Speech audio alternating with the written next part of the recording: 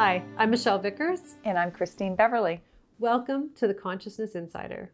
We have another great question that came in this week from Susan. And Susan wrote, "Dear Michelle, I would like to know, just as a soul leaves the body upon death, when exactly it enters the body? Upon conception or birth or sometime in the womb? From experiencing both miscarriages and childbirth, I have my theories, but I'm truly not sure. Susan." Hi, Susan. Such an awesome question. Big question, but awesome. So basically, when it comes to energy and it comes to souls and existence, there really are no hard and fast rules. Souls come in really whenever they see fit, and they choose their opportunities really dependent upon the experiences they want to have. So that's really how we choose our parents. We don't choose our parents because we're looking for someone who has, this color hair and this color eyes and is this tall. That's not what we base our choices on as a soul. We don't really care what we look like. What we base our choices on is the experiences we want to have in this life and the opportunities that we need to ensure we get to those experiences. Does that make sense? Oh, yes. It does. So ultimately, a soul will come in for the most part during copulation. So during that connection, in the moment that the sperm and the egg meet is actually the moment that the soul is ignited into existence, into a physical. So it doesn't weave its way in and out whenever it wants. It's actually, there is a spark in that moment. The other interesting part about existence and coming into a physical human life is it can change at any moment. So to your point about miscarriages. So I had a miscarriage myself, which is what caused me to go and explore exactly what they are, what it means, because I wanted to understand exactly what was happening to me. So when you have a miscarriage, it's not that there's anything wrong with you or that you did anything wrong. For the most part, sometimes something happens, absolutely. But for the most part, it's the soul of the child preparing the mother's body. Sometimes that's going to take 14 tries to get that energy appropriate and exactly right in order for that human being to come into existence. You have to remember, it has nothing to do with why I can't do it and this person can, or why that person can have 20 babies and I can't have any. It's not about that. It's about the soul that you're bringing in. And in order to ensure that the environment is appropriate for that soul, your body needs to go through transition and transformation. And, especially in the last 50 to 60 years, the souls that are coming in have a higher vibration. They have a lot more energy. They have a lot more awareness. We're not walking around numb anymore. We're not walking around blind to our feelings and our emotions, but mostly to the energy in the bigger picture. We're a lot more awake than we've ever been. And that means that the mothers have to expand their energy in order to sustain these beings, these little tiny beings that are coming in with exponential amounts of energy. You can't put that inside of a package that's not prepared and not ready. Does that make sense? That really does. Great. Yes. So ultimately, souls come in in the moment that the egg and the sperm meet. And then they travel together to make that existence come into life. That's the only way I can verbalize what I'm seeing and what I'm feeling. The other part about, I think you asked about miscarriages and childbirth. So that's another really cool one. I have to tell you this story because, childbirth is an experience like no other experience on earth, obviously. And to this day, doctors continue to say we don't know what ignites the birth process. Well, it's the child. It's that simple. And if you can do your best to not change what your child needs and what is best for your child, that's always recommended. But here's the thing. It's the coolest thing ever because, I was working with this woman years and years ago. Gosh, actually the little girl will be 11 this year. So it was 11 years ago. And I was working with the mother and she asked if I would be there when she was having her baby. And so while she was pregnant, I did a couple sessions and got familiar with the baby's energy and she got familiar with mine. And I was doing this yoga retreat on this weekend and it was the Sunday and we were in Shavasana right at the end of the day. And during my Shavasana, I saw my arms and the baby came out and landed in my arms, which let me know the baby's on her way. So I called this lady and I said, you need to pack your stuff and get ready and make sure you're ready to go to the hospital because the baby's coming. And you need to also get some sleep.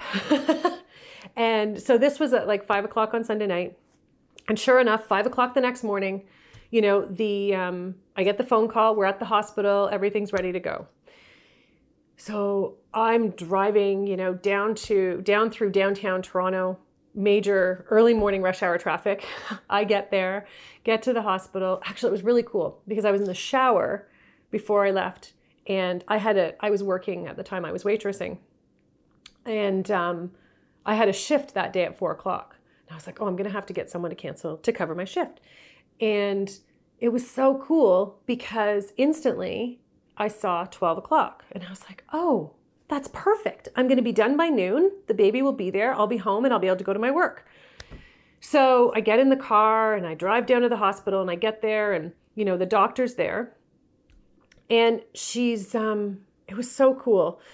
I'll never forget this because the doctor's saying, we're just inducing you. And in my head, I'm thinking, why? She's ready to go. And the doctor said, we're going to induce you and I'm going to go teach at another hospital. And in my head, I'm thinking, you're going to leave during rush hour and she's ready. The baby's ready to come. So I had to say something and I'm like, the baby's coming. And the doctor completely ignored me. She looked at me and then looked back at at the mother to be and completely ignored me, said nothing. Actually, what she did say was, yeah, so anyways, I'm going to go teach now. So she left the hospital. And so I went over, put my hands on this mom's stomach. And instantly I said, okay, she's ready to come. All you have to do is stand up and the baby's going to drop. So she was so excited. And that's exactly what happened. The baby dropped. And literally, long story short, because it's really not really short anyways, but, the nurse told her to stop pushing. We had to wait for the doctor to come back to the hospital. And if you've ever had a child, your body is naturally pushing this baby out. And when you have to hold the energy against nature, it's the most excruciating, uncomfortable experience ever. She had to do that for half an hour. So it was really cool because all bundled up, mom in the wheelchair with baby in arms, being wheeled to the room she was going to stay in overnight, looks up at the clock and it says exactly 12 o'clock. And she looked at me and she looked at her doctor and she said, what time did you say? And she goes, yeah, 12 o'clock. That's what I thought. And when she got pregnant again, her doctor said, don't bring your friend. So ultimately, here's the reality, okay? Our children decide when they're coming into the world. It's not up to us. Our job is to allow our hearts to open, to become aware, and to become comfortable with everything that we can do to nurture that experience for them. That's really all it is, And what the other really cool thing, and I think it's really important to clarify and clear this up, is that when a woman becomes pregnant, okay, her energy and her heart open up entirely. There is nothing breaking the connection. They feel so deeply because they're meant to. They're meant to. And what happens is a lot of people will run around and say, oh, it's hormones. She's so emotional. She's so this. She's so that.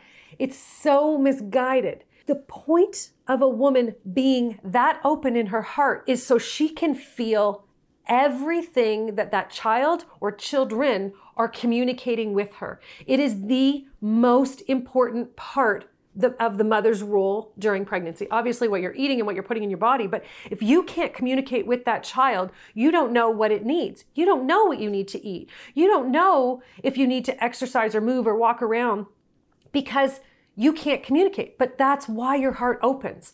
Now, here's the other interesting part is I also see a lot of men, they're not sure what to do when their partners are pregnant, men or women, depending if you're in a same-sex marriage, it doesn't really matter. The partner and parent who is not pregnant, your job is to protect the connection because that connection is everything about that foundation for that child coming into this world. That's going to let them know just how connected and supported you are during their whole life, which is so cool.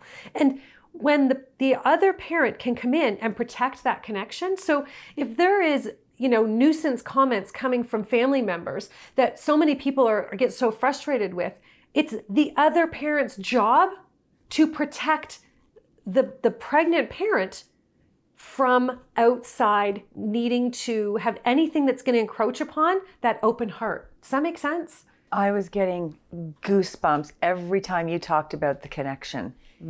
Absolutely makes sense. It's so important. And there is 2 very specific roles. Each parent has their role. And when you understand your role and you can, first understanding it is a huge part, but then that allows you to fulfill it. And then it brings it into fruition. So at the end of the day, yes, a soul comes in exactly what it's meant to. It's magic, and it's our job to nurture and to allow that experience to fulfill and to become exactly what it's meant to be.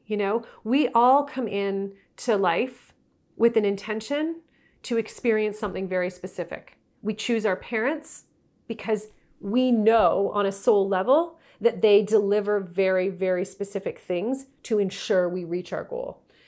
Whether we decide that we want to evolve and we want to dig deep enough to uncover A, what our purpose is, and B, what our parents offered to us, that's a whole other story, but it's all there. Nothing happens.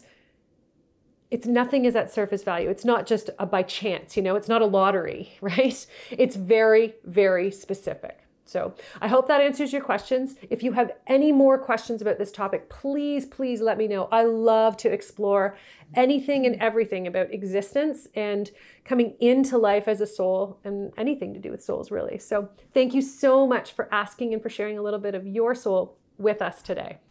And thank you so much. Wow, that was a really big questions. Great questions, Susan. They all are. And if you would like to have your question answered by Michelle and your soul, and any other souls that might want to join in during that conversation, please do visit michellevickers.com and go to the Consciousness Insider page. At the bottom, there's a form, fill it out, and hopefully in one of the upcoming features, we'll be featuring your question. Thank you. Thanks so much. Have a great week. Bye-bye. Bye.